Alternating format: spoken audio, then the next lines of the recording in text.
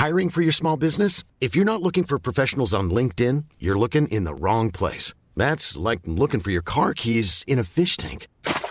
LinkedIn helps you hire professionals you can't find anywhere else, even those who aren't actively searching for a new job but might be open to the perfect role. In a given month, over 70% of LinkedIn users don't even visit other leading job sites. So start looking in the right place. With LinkedIn, you can hire professionals like a professional. Post your free job on linkedin.com/people today.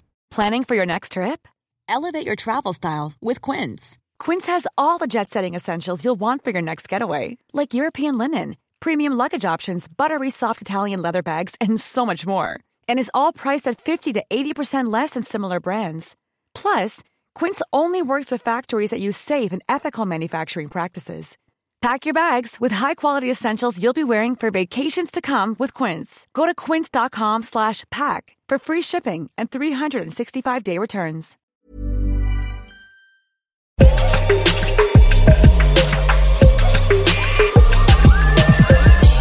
It's another Sunday edition of the Yahoo Sports Hockey Podcast. Justin Cuthbert and Julian McKenzie, and we had a bet last week. We did. Chelsea and Man United. The next beer that we consumed together would be on the loser, and unfortunately, especially for me, because Chelsea's top of the table, Manchester United is just kind of, spinning its tires a little bit. But we do have a draw, beat Crystal so Palace we don't have any. Started. What's that? We beat Crystal Palace before we started this podcast. We're at least trying to trend upward, at least. And Chelsea lost to West Ham yesterday, that being Saturday. So maybe you took a little steam from us in that 1-1 draw, but I guess things are looking up for you while things are not looking as good right now for Chelsea. But again, alas, no beer will exchange hands.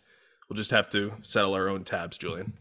Okay, that's fine. But I mean, I got you next time you're in Montreal. I mean, then again, like, when's the last time you've been in Montreal, actually? We've never hung out in my city. I've hung out in your city. No, I haven't been in Montreal for a while, certainly since the start of the pandemic. A bachelor party was had there for one of my buddies a couple years ago. That was probably like 5 years ago now, which is pretty crazy. That was a good time, though. But the draft is looming. Jeff Gorton will be probably holding a major card at said draft. But hopefully I can make my way down there for that, because it only makes sense. It's, train, get there quickly. Beer with Julian. Crescent Street with Julian.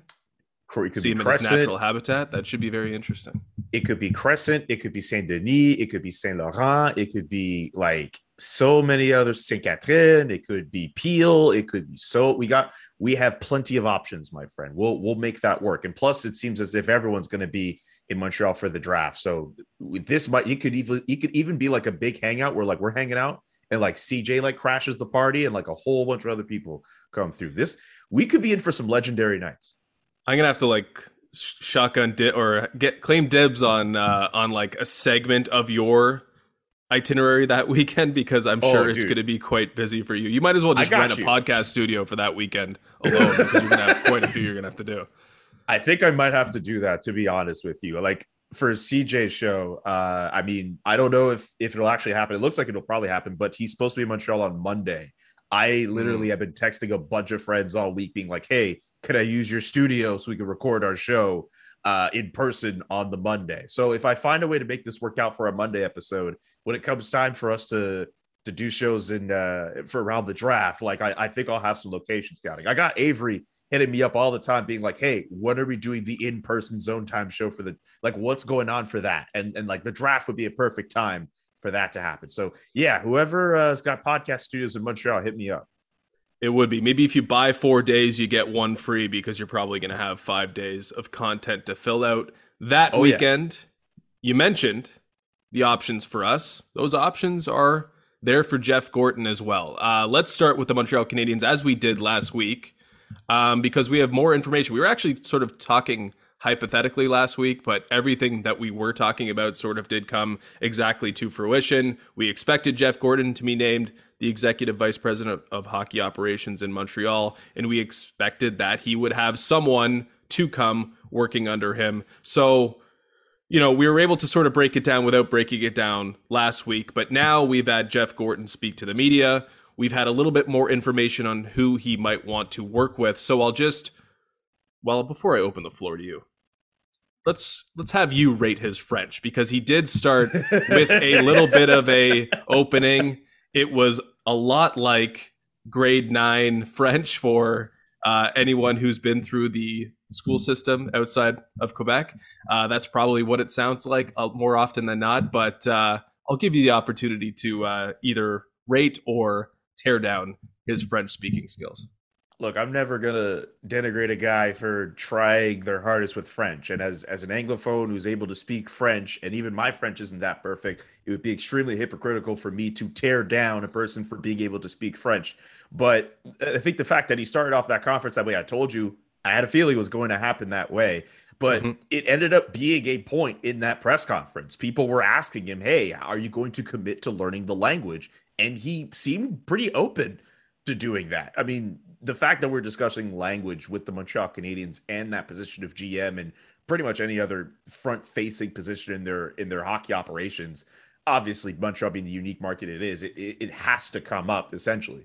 So it was pretty interesting to hear Jeff Gorton start off with that statement in French, but also say that he'd be willing to obviously kind of just commit to trying to learn the language, even though he won't be speaking to the media or at least speaking to other GMs nearly as much as the prospective GM candidate will be. And now you're seeing all these different names come up for who could fill in that position. I know we touched off on a few of them last week when we were talking, but like it's pretty clear that they're trying to go for that bilingual name. And this entire debate has just kind of come to a head. There was a clip I shared on Twitter over the weekend. A guy on a French radio station called in and was in hysterics over the fact that Jeff Gorton got hired off the fact that, they let the Canadians go to some American who doesn't know anything about the culture here. Like it's a serious, like, contentious issue. I had a whole debate with like one of my buddies during a game, and he was explaining to me about how like it's so important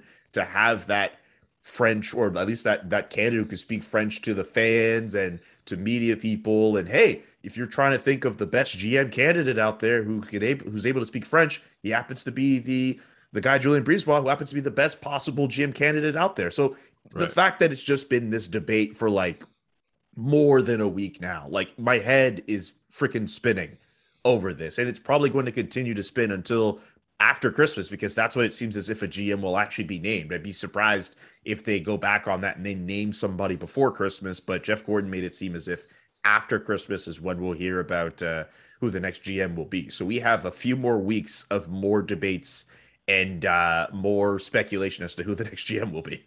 That's perfect. I mean, it'll carry the day for a little while as Montreal, kind of hovers near the bottom of the Atlantic Division standings. It's clear Jeff Gorton is not going to be the guy that's going to be speaking fluent French. Like, I know he wants to learn. He'll probably pick up some, and he'll be able to pass in certain situations if he's able to actually dive into learning the language. But being that person who is that spokesperson is going to be difficult for him, obviously. But that was never the plan. I mean, let's be honest. Yeah. That was a kind of endearing moment where he was talking in French to start, or reading in French very slowly. I feel like that's exactly what he had to do. He tried.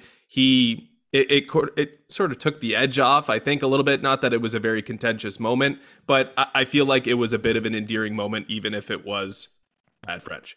But anyway, the relationship is the big thing here. And I think that was sort of the beginning of the relationship. And now we're going to see exactly how this relationship goes. But it's interesting that you mentioned that all this debate is going to continue, because I think he sort of laid it out perfectly. He said it's not going to happen now. We're going to wait for the right person to come along. We don't know who that person is yet. We have an idea of where that person might come from. And the most interesting thing is that it's not necessarily going to be a quote unquote hockey man who's maybe working under Julien BriseBois or is plying his trade elsewhere in a assistant general manager, we'll say, sort of role. It could be an agent. It could be a former player. I think what it really comes down to is it's going to fit someone that fills the holes, perhaps, or the blind side that Jeff Gorton might have. So it's not going to be someone just to work under him. It seems it's going to be someone that's going to complement him. And now we get into some potential names. Obviously, we've talked on this podcast about Darch and Martin Madden Jr. and I think a little bit of Daniel Briere. But the name that has come up in the week since, thanks to Elliot Friedman, was Kent Hughes, who is an agent. And that's interesting because that's the first thing that came out of Jeff Gorton's mouth was, hey, maybe you could be an agent. And that sort of makes some sense because clearly they'd have different skills. But also, it's interesting. It's something certainly to dig into because we've seen agents come into the league now. Bill Zito is doing a tremendous job, it seems, with the Florida Panthers. But what do agents know really about building hockey programs? Now, it would be easier to build the hockey program when you have Jeff Gorton, who's really running things, but it is an interesting strategy here. So what do you think about, because we don't really know anything about Kent Hughes other than the fact that he is a fairly high profile agent who speaks both English and French and represents a lot of French speaking and French players or Quebec born players. So we don't know much. But we know that this might be a strategy they will take. So what do you think about the fact that Jeff Gorton might be complementing his front office staff with an agent type? So I'll be honest, when Jeff Gorton mentioned the idea that an agent could be considered, I mean, I didn't really know anything about Kent Hughes, to be quite honest with you. I mean, I can imagine there's so many agents out there in the NHL world. It's impossible just to kind of get a sense on every single one that isn't Alan Walsh, right? But I thought the name Emily Castonguay, and like that's a name that like I've just in talking to just friends who are in hockey circles, like they've kind of just like mentioned her. Emily Castonguay, for reference, by the way, is Alexis Lafreniere's agent and a woman. So like, and another thing too, Alexis Lafreniere drafted by the New York Rangers, drafted by Jeff Gorton. To me, like the more I thought about it, I'm like, okay, that sort of makes sense, I guess, right? So when I heard Kent Hughes propped up as a name of the weekend, I was like, oh, okay, that's not the name I was expecting. But yeah, I got a weird feeling that the person who ends up in that job, one, they're not going to be this overly experienced person. Two, it could easily be somebody we were not even thinking of. Like I know a lot of people are trying to float the Patrick Waugh thing, but it's probably going to be somebody that like we did not expect at all, and maybe someone we don't even really know that much. But I do think it's interesting that Jeff Gorton is at least the way that he's kind of putting himself out there with regards to this race is just saying, hey, we're open to just about anybody who's going to be in a position to complement me in this two-man tandem we have for running the Montreal Canadiens. It could be an agent, it could be a GM, it could be anybody else. Like I'd be interested. I'd be interested in who, obviously interested in who it is, but if it is Kent Hughes, if it is Emily Castonguay, if it is Briere, like I'd be very intrigued as to who it could be. But I am into the fact that it could possibly be an agent. One thing about Kent Hughes that I'll just kind of focus in on here is the fact that one of the names that Elliot Friedman mentioned in terms of Kent Hughes' clients was Patrice Bergeron. And isn't Patrice Bergeron's contract like coming up like pretty soon? Like I was just thought you probably didn't think anything of it, but it would just be kind of funny to me if Kent Hughes somehow ends up getting the position, because I think the first thing that a lot of fans would kind of point to is be like, okay, so Patrice Bergeron's your guy, find a way to bring him back to Quebec. And I know it's a very like innocuous thing to just kind of just like hang over here, but I think that's another thing that people need to think about with player agents is that I think they'll just think about the fact that the clients that they have, they'll just think, okay, well, if you're in that position, maybe there's a way to get some of your clients over to these teams. That's what I think fans will think. That's what I think they'll think. I certainly think one of the interesting things, or the most interesting thing about the name Kent Hughes, I mean, literally hasn't been someone that's, floated through my brain previous to this point, is the fact that he has such an expanded collection of French-speaking clientele in the NHL. I mean, that is very, very intriguing and an interesting carrot for the Montreal Canadiens. If they can dive in or tap into that talent base, then you got something there. Now, I don't think Patrice Bergeron is necessarily going to be going from Boston to Montreal. I think maybe if there's, if Kent Hughes is moving on, it's maybe partially because Patrice Bergeron is moving on. We don't know if he's going to actually return next year. So maybe that is the perfect pivot point for him. But I think what's really clear here is that it's not going to be someone that's going to compete with Jeff Gorton. Jeff Gorton is running this team. I mean, I felt like one of the big storylines going into that press conference was was there going to be any confusion over what the chain of command might be? And he didn't speak in these absolutes, and he said the general manager is going to be speaking to other general managers, and they're going to have the power to make decisions.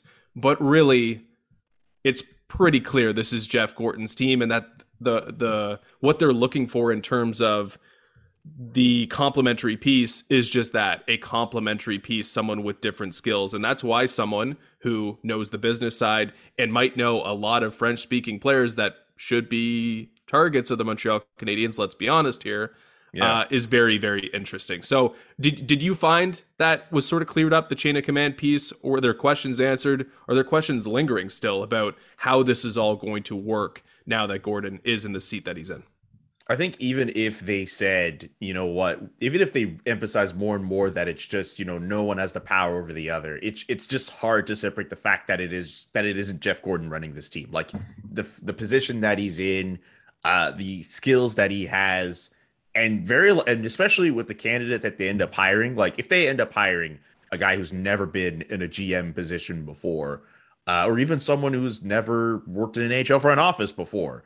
Like, imagine trying to sell to people, and no disrespect to Daniel Briere, just going to throw him out as an example, a guy running an ECHL franchise. Imagine selling to people that Danny Briere has the same level of power as a guy like Jeff Gorton, who has bounced around from original 6 NHL franchises, building the teams that he's built and accumulating the players he's had for each of those teams. Like, it's not an easy sell. So I think it's pretty clear to me that Jeff Gorton is the guy running this team, and whoever's going to be working as GM, I mean, they'll be the GM of the Montreal Canadiens, and they'll handle a lot of press stuff, and they'll be speaking to all the other GMs and make trades and whatnot. But just like how in Toronto, it's Brendan Shanahan essentially running the show. We do put a lot of emphasis on Kyle Dubas. Just like with the Raptors, it's Bobby Webster, the GM, but it's Masai Ujiri running the show.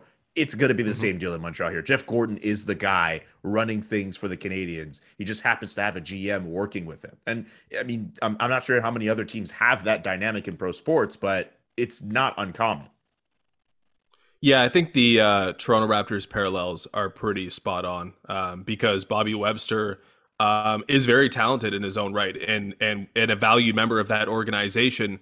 But if we're led to believe philosophy-wise, it is Masai Ujiri making the decisions, and Bobby Webster has turned into an extension of Masai Ujiri. And I think that's exactly what they're looking for here, with Gorton setting the tone and then someone to, you know, carry out his agenda and to bring other skills to the table as well. And that's why both an agent or a former player, I think a former player less so, because, you know, it's not, the actionable skills maybe aren't the same as an agent who understands a very specific part of this business. But we shall see which way that they go. 2 other points from that press conference. Mm-hmm. The first being that they have a desire to build an analytics department, according to Gorton. Can you tell me what the sort of situation is in terms of analytics within the Montreal Canadiens and what he might be looking to accomplish here? So from my limited viewpoint on that, the Montreal Canadiens do not strike to me as a team that is at the forefront of teams with analytics. So the fact that Jeff Gorton made that a point to say that they want to build out that staff a lot more. I know a lot of Habs fans who were very excited at that. I think if you look at some guys on the Montreal Canadiens, I don't necessarily think some of their underlying numbers are all that amazing. At least a lot of the fancy stats people will tell you that. So that doesn't lead me to believe that the Canadiens are heavily invested in analytics. They might be on the side that says, oh, well, we have some form of analytics, but it's a tool kind of deal, and they're not necessarily all the way in. And when I think of players who, by the way, fit the bill of underlying numbers not necessarily being great, I'm thinking of the Ben Sherratts and the Christian Dvoraks of the world, who have not had the great underlying numbers this season. It was a very intriguing thing for him to kind of single out, on top of the fact that he said that they need to build out the development staff a little bit more too. But analytics, like for the Canadiens, like it has not necessarily been a strong point for this team going forward. Hey, they made a cup final in the last how many months, but we all know it's kind of turned into what it's turned into right now. But yeah, I think if this team ends up going the way of, not the future, but it's right now, teams use analytics the way that they do. And we see a lot of good teams in the NHL have their analytics departments, and they've achieved some moderate success, if not beyond that, in the National Hockey League. So I think a lot of fans kind of took it as refreshing to hear somebody say that, hey, we are going to delve into analytics and we are going to use it. It's important to use. It was really interesting to hear Jeff Gorton kind of use that verbiage when it came to describing analytics, when we've heard so many other people say that, oh, well, it's just kind of there. And, I guess we'll get to it. Or the Pierre Maguire type of answer where you just kind of like downplay analytics to a sense. Yeah. I mean, it kind of makes me think like, okay, it was Bergevin's way, one person making decisions, very limited in terms of voices in the room before. And Jeff Gorton seems like the opposite of that. I think he has to do that sort of by design or by necessity because he is not the general manager. He is not the person who can just stand up and say, the buck stops here, I'm doing everything. Just through the nature of the job, he's going to have a general manager working under him. And I guess this goes into the diversity piece. They just want to have more people with information inside the organization now. That seems like the type of operation that Jeff Gorton wants to be in charge of, and that is a good thing. I think analytics is a very polarizing word for some strange reason. It's really just people that can break down information and evaluate players. It's really just that. And I think you use the word, you piss some people off, you get others excited, when really it's just like, we just want to bring in more voices here and make sure that we're making the best decisions we can, because one person making decisions is limiting compared to multiple people making decisions. And that's really all that I got from that. Like, I'll say this, though. Like, when Marc Bergevin came into the organization, I don't know what the analytics voices were like then, but in terms of other voices around him, like, he had Scott Mellanby, he had Rick Dudley, he had voices around him. It's just, I guess maybe they just weren't on that side that thought that, maybe we need more analytics at that point. But it's not to say they didn't have any. It's just maybe they had their different place in the organization at that point. Like, one name like Matt Pfeiffer was around the team for years, and I think he left like after the Subban Weber trade. That was a story that like went around for a long time, but like clearly not being heard. Yeah, exactly, because he was very big on keeping PK Subban at that point. But yeah, like I think just the names you bring in for analytics, I'm very curious what that's going to look like, because there's no shortage of analytics people just on Twitter, let alone in the hockey world, right? So it'd be interesting to see the Canadiens kind of build that out. Yeah, definitely. It seems like everyone was speaking the same language, not, pardon the pun. Everyone was speaking the same language before in terms of how they evaluated players. Let's get some different views. Let's get some different viewpoints. It's clear that it's going to be a more diverse group in terms of their thought process. We'll see if it's more diverse in other ways as well. The last point was the very end of the press conference. Gorton confirmed that Dominique Ducharme will stick around for the remainder of the season. Any surprise there? Not surprised for me. I mean, the Canadiens are still on the hook for Claude Julien's salary after they let him go last year. I'm not sure exactly how much Dominique Ducharme makes, but I think if you're in a position where you're essentially paying for three coaches, that's not necessarily all that cost effective. Also, if the Canadiens are at this point now where they've realized, hey, you know what? Like, we are where we are. We're probably going to try to get into the draft lottery here. What is getting rid of Dominique Ducharme really going to do? To be honest with you, the players are banged up as they are, or just not playing well, or the team by design is also just not all that great. Like, not to defend Dominique Ducharme here, but like, I don't think he deserves a lot of the blame that's kind of coming to him. I think the system that he was trying to put on with his team, which, to be honest, I can't even give you a straight answer as to what that coaching system is. But I think that deserves some criticism. But to put it all on Dominique Ducharme, and I see people kind of rail on him every single night the Canadiens play. Like, I'm sorry, like, the way the team was built, like, that's not on Dominique Ducharme. Like, that was on Marc Bergevin clearly, and the Canadiens have already addressed that. Yeah, I mean, it just seems like it's not the first order of business in any way or any fashion. They have to get a general manager first. Those two together with maybe more voices are going to make the major decisions in terms of who's going to be coaching and playing for the team. So I just feel like it's lower on the priority list. Yeah. That makes it easier to keep him around. Maybe they decide, hey, he's not the problem at all, and we actually like some of the things that he's doing, and he can be a part of the next phase of this team. So we shall see on that one. But the next order of business for Gorton is getting that general manager. He says it will not happen until after Christmas, so that's about a month at least for you guys over there in Montreal to discuss. Patrick Waugh and other candidates. Oh my God. Oh my God. Patrick Waugh. Dude literally put himself out there in the race. Be like, hey, why not me? Taking over the job isn't going to be that bad. I just think it's so ridiculous, man. Like, look, I don't even know. I mean, Jeff Gordon, to his credit, said, you know what? Like, I obviously knows of him. He didn't say yes. He didn't say no to Patrick Waugh. He tried to keep that line of communication open if that is something he even wants to do.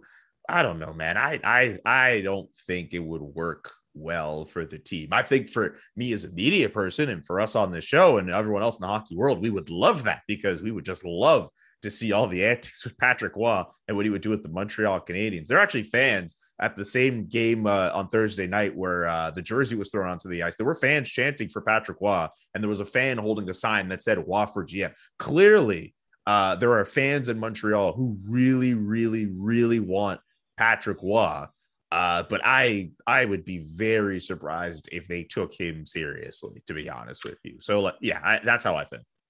Since you mentioned it, let's get into the new epidemic, which is jerseys being thrown onto the ice. You caught one in Montreal. I believe you were responsible for the viral tweet, which I don't know how viral it was. You can tell me if it was that viral or not. But a jersey on the ice in Montreal earlier in the week, a jersey on the ice in Vancouver Saturday night, and a loss to the Pittsburgh Penguins. Where are you on just that sort of protest, Julian? Like, I mean, it's not my money, it's not my jersey. If that's what you want to do, that's what you want to do.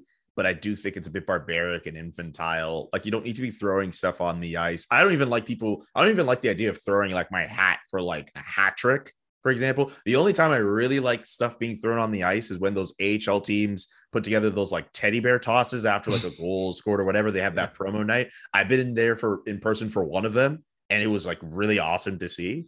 But like throwing a jersey, like, I don't know, what point are you trying to prove? Okay, congratulations. You paid all the money to go to the game, or you got your tickets somehow, some way, and you're just going to give yourself attention by throwing this jersey onto the ice. I'm not necessarily a fan of it, but like I was just shocked just to see it happen in Montreal.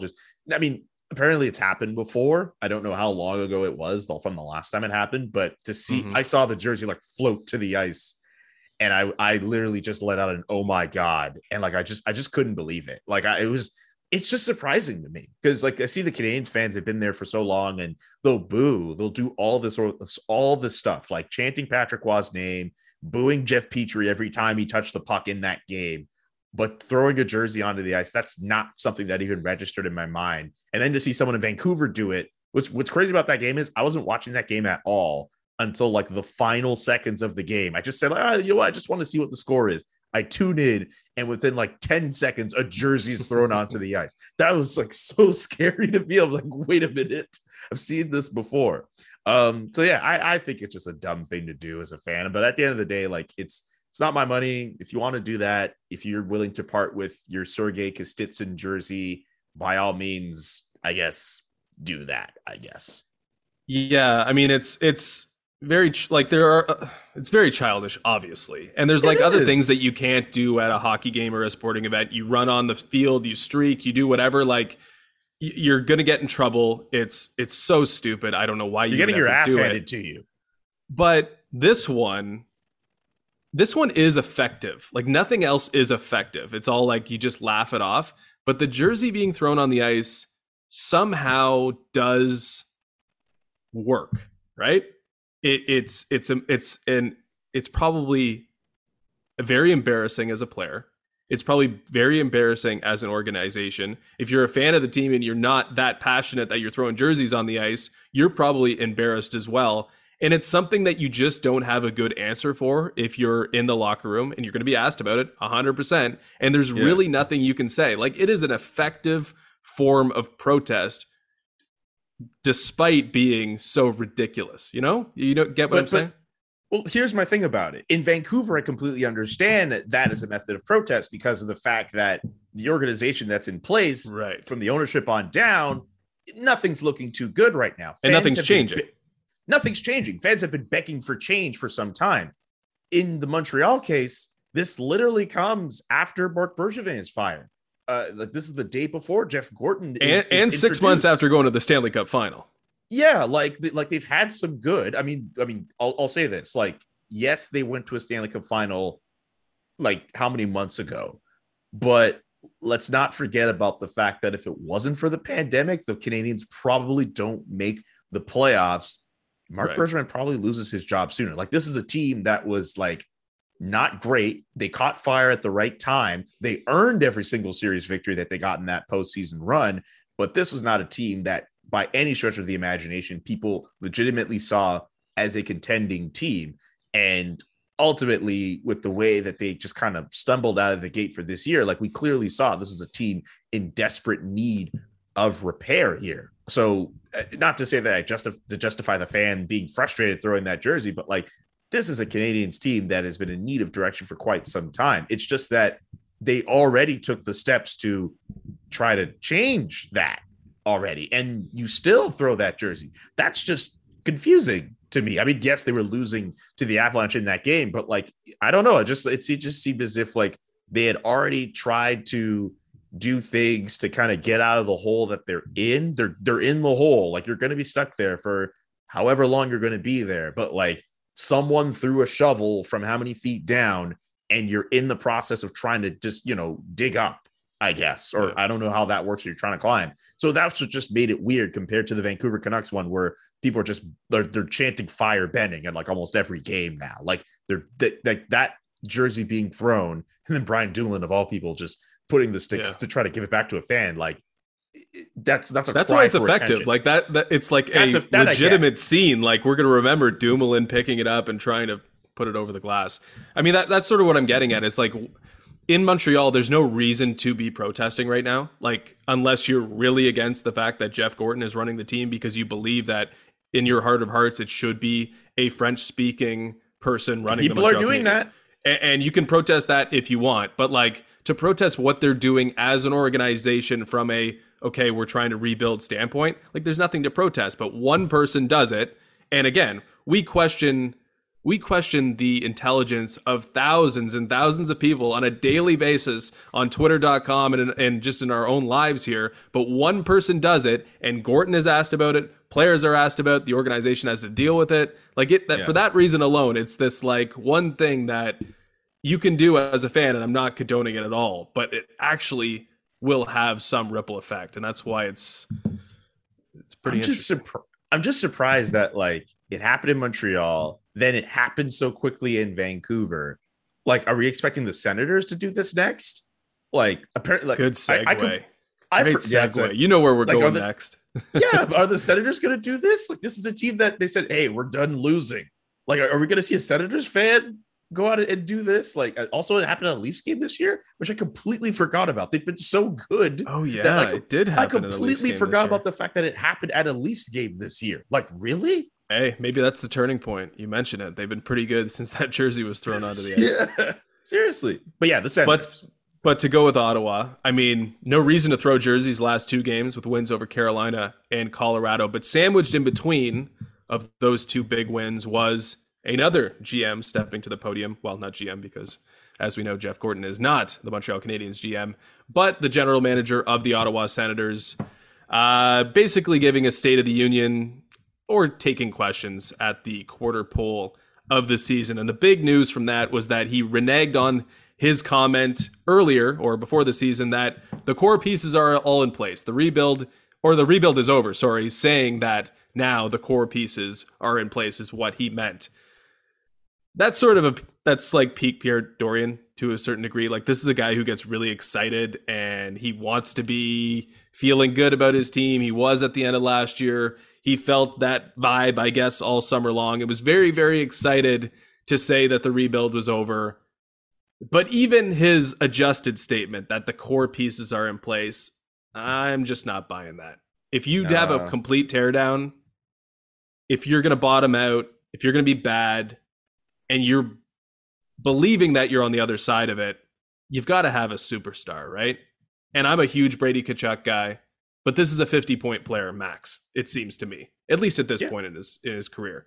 This is not an Austin Matthews or a Connor McDavid or a Jack Eichel or whoever you want to name. This is not the superstar player that is going to be the player that you build around. You're building around Brady Tkachuk. And again, I love Brady Tkachuk. But it seems to me that the core pieces are not in place because there's no superstar. And hey, they might get him this year. It's very possible because that's the position they're in. And maybe that was the timeline all along. But they don't have a superstar to build around yet. And they don't have a goalie, I don't think. So to say that the core pieces are in place, I think Dorian's just wrong. Even on a budget, quality is non-negotiable. That's why Quince is the place to score high-end essentials at 50 to 80% less than similar brands. Get your hands on buttery soft cashmere sweaters from just $60, Italian leather jackets, and so much more. And the best part about Quince, they exclusively partner with factories committed to safe, ethical, and responsible manufacturing. Elevate your style without the elevated price tag with Quince. Go to quince.com/upgrade for free shipping and 365-day returns. I'm Sandra, and I'm just the professional your small business was looking for. But you didn't hire me because you didn't use LinkedIn Jobs. LinkedIn has professionals you can't find anywhere else, including those who aren't actively looking for a new job, but might be open to the perfect role, like me. In a given month, over 70% of LinkedIn users don't visit other leading job sites. So if you're not looking on LinkedIn, you'll miss out on great candidates like Sandra. Start hiring professionals like a professional. Post your free job on linkedin.com/people today.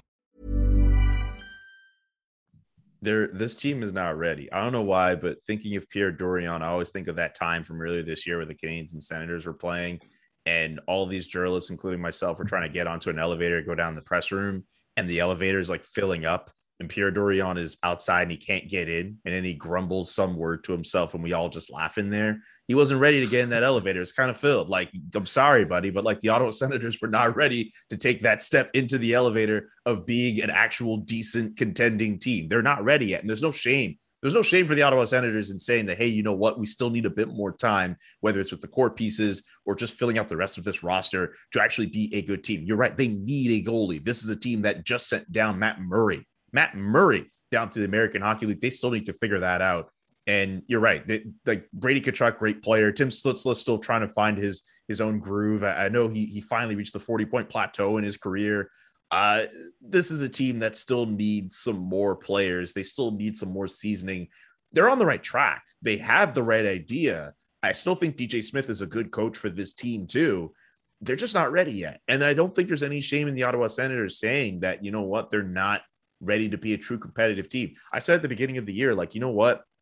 It's not on them to be a contending team, but get some wins over some decent teams to kind of help the morale and the momentum on this team. Those wins against Carolina and Colorado, big wins for this organization this year. And I know after the Carolina win, DJ Smith was really happy about that.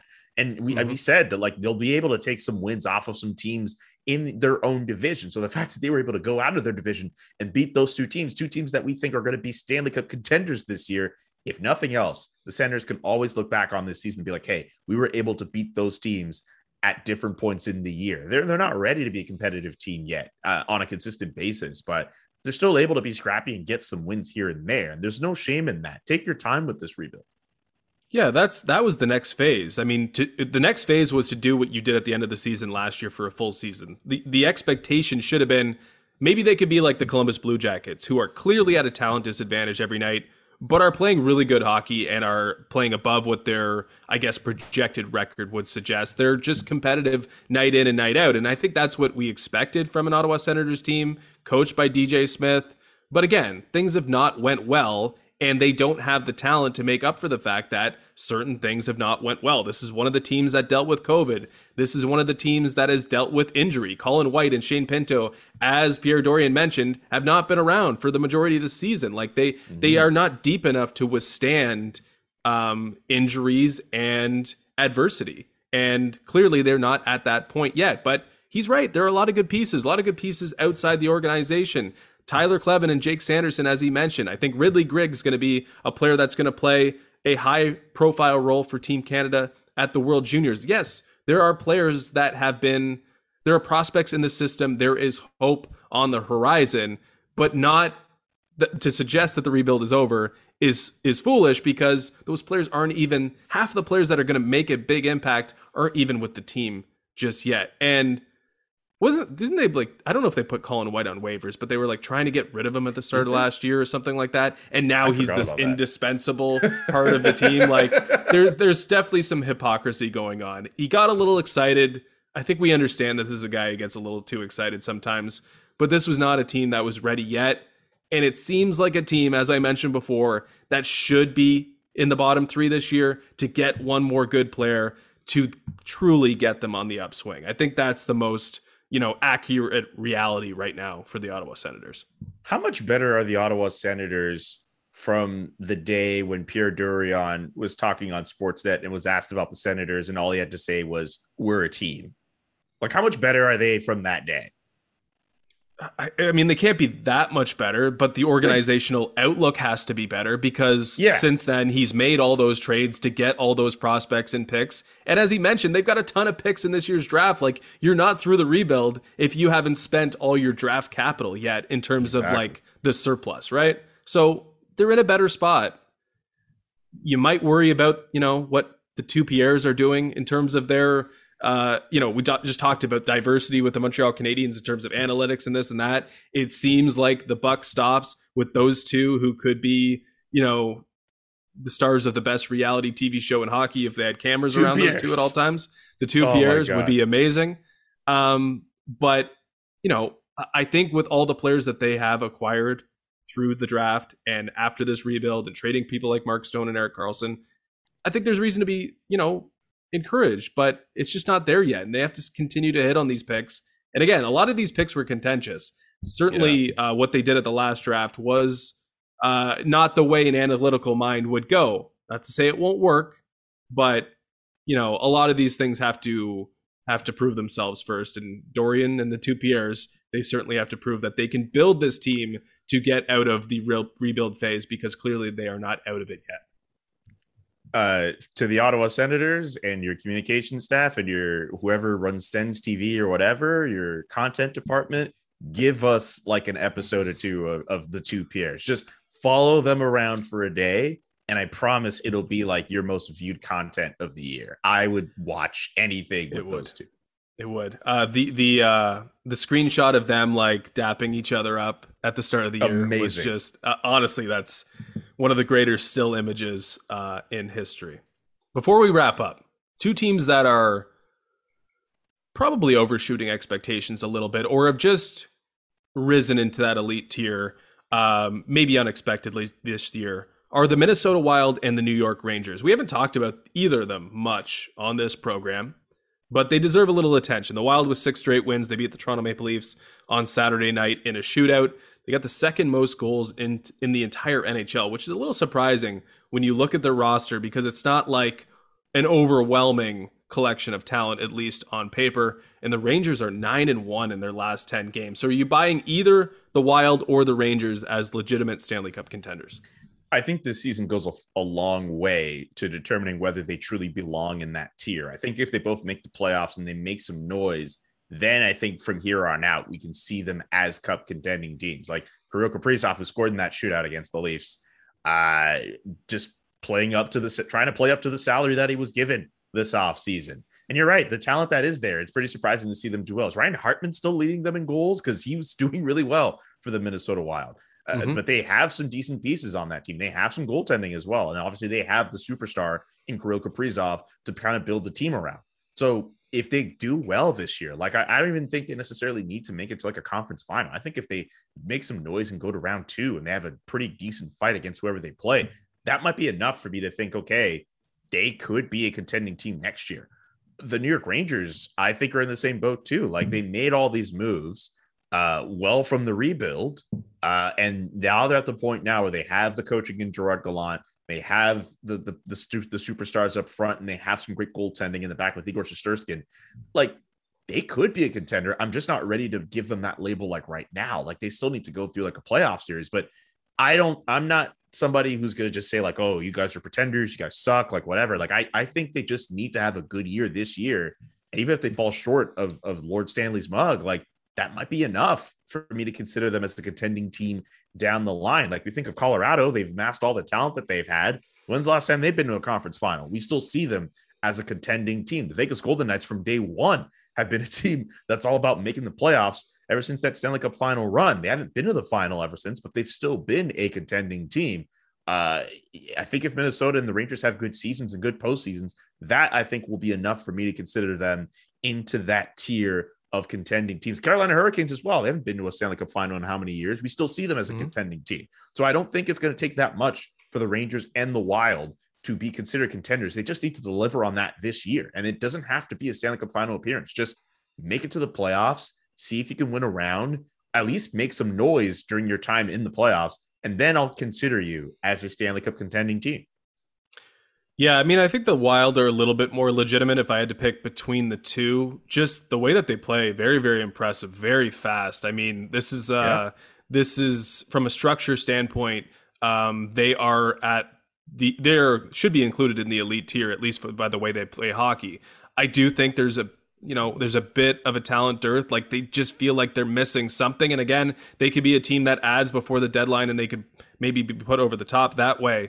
But I just feel like this year is so important because the money for Parise and Suter over the next 2 years, like, this is a big season for them. And I want to see if they make a big splash because, we had like Kevin Fiala trade chatter. And like, if you take Kevin Fiala, that roster, like, they're really shorthanded from a talent perspective, at least in terms, or when compared to, the elite teams in the NHL that have all that talent. I mean, we saw like JT Miller for Fiala rumors, and I don't think there's anything there, but if they did add JT Miller and they were able to keep Kevin Fiala, then maybe we'll be talking something about the Minnesota Wild. I think they got to make a big deal before the deadline because this is an important year.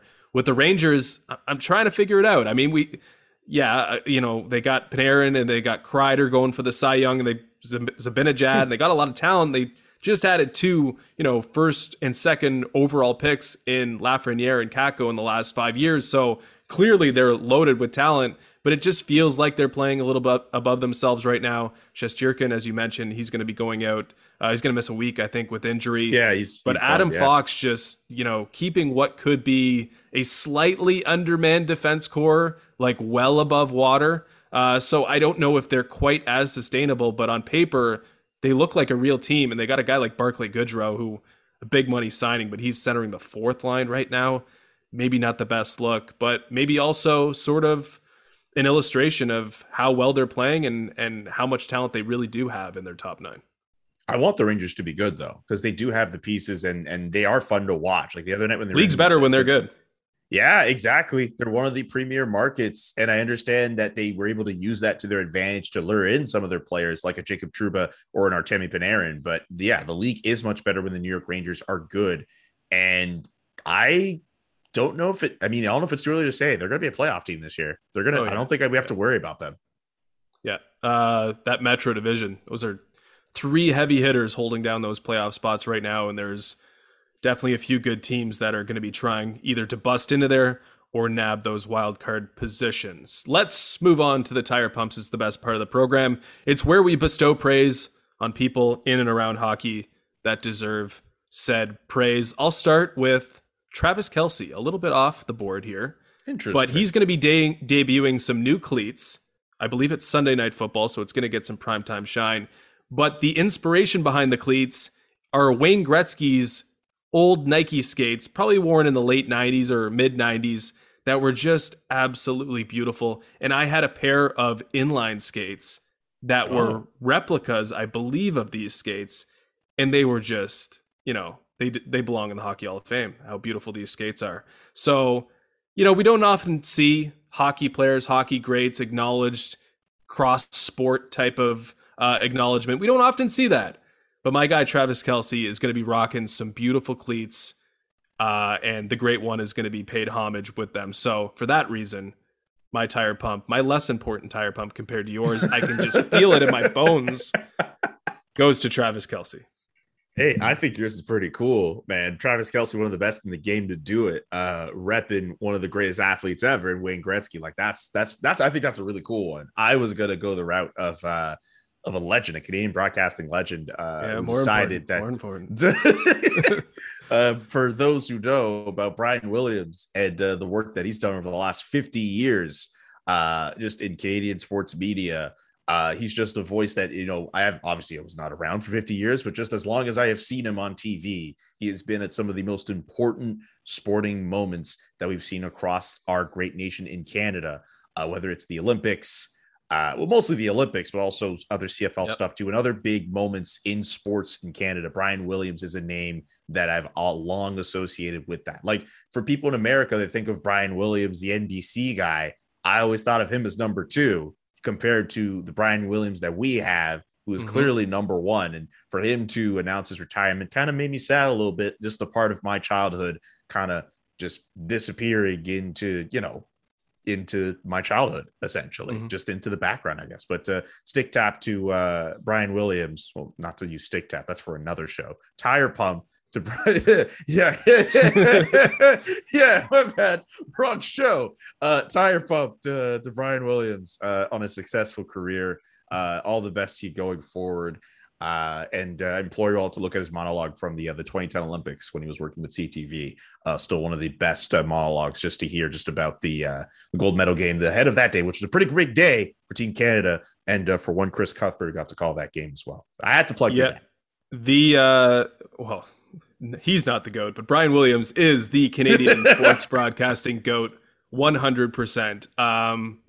And as far as I understand, he's one of the nicest humans in the industry as well. But you're right. I mean, those big moments in Canadian sports history, Ben Johnson to Salt Lake to Vancouver, who was the person that we were listening to before and after those moments occurred? It was Brian Williams. I mean, he will forever live in Canadian sports broadcasting history. 50 years, what a number. So congratulations to him, and congratulations to us to have Brian Williams in our life all this time. Oh yeah, absolutely, man. One of the GOATs of our industry. I don't know if is he you really think of him as the GOAT? He's the GOAT. He's the GOAT. Okay. I mean, I think in Canada, he just hasn't been in Canada. Yeah. He's been out of the limelight a little bit for the last, I'd say, decade. He's been doing, he comes around the Grey Cup and does some pretty special pieces around the Grey Cup. And I don't think he's been at the last few Olympics. I might have to be checked on that.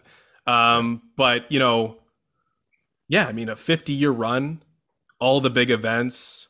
I mean, pretty much everything that we would think about off the top of our heads, except for, maybe these last few years where, the Canadian women's soccer team winning gold and just the exceptional things we've seen from Canadian athletes, I guess, in the last 3 or 4 years. Aside from that, Williams has been a part of like every massive moment. So for that reason, I think maybe a little recency bias working against him.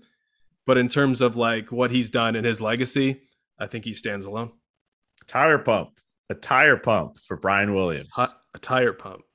Yes. Brian Williams. I'm not going to get Worthy. that confused ever again. Never going to say the other thing I just said. Nope, that's for a completely different show. A worthy tire pump. You know what? It's so worthy. I'll give him a stick tap as well. Why not? Wow. Shout out to you for using stick taps, man. There you go. Let's wrap it there. Yeah, because we're not we haven't earned the leash that a Brian Williams has earned, so we can't just keep talking forever and ever. We got to wrap it up once it gets to about the hour mark. So for Julian McKenzie, Justin Cuthbert, this has been the Yahoo Sports Hockey Podcast. Peace.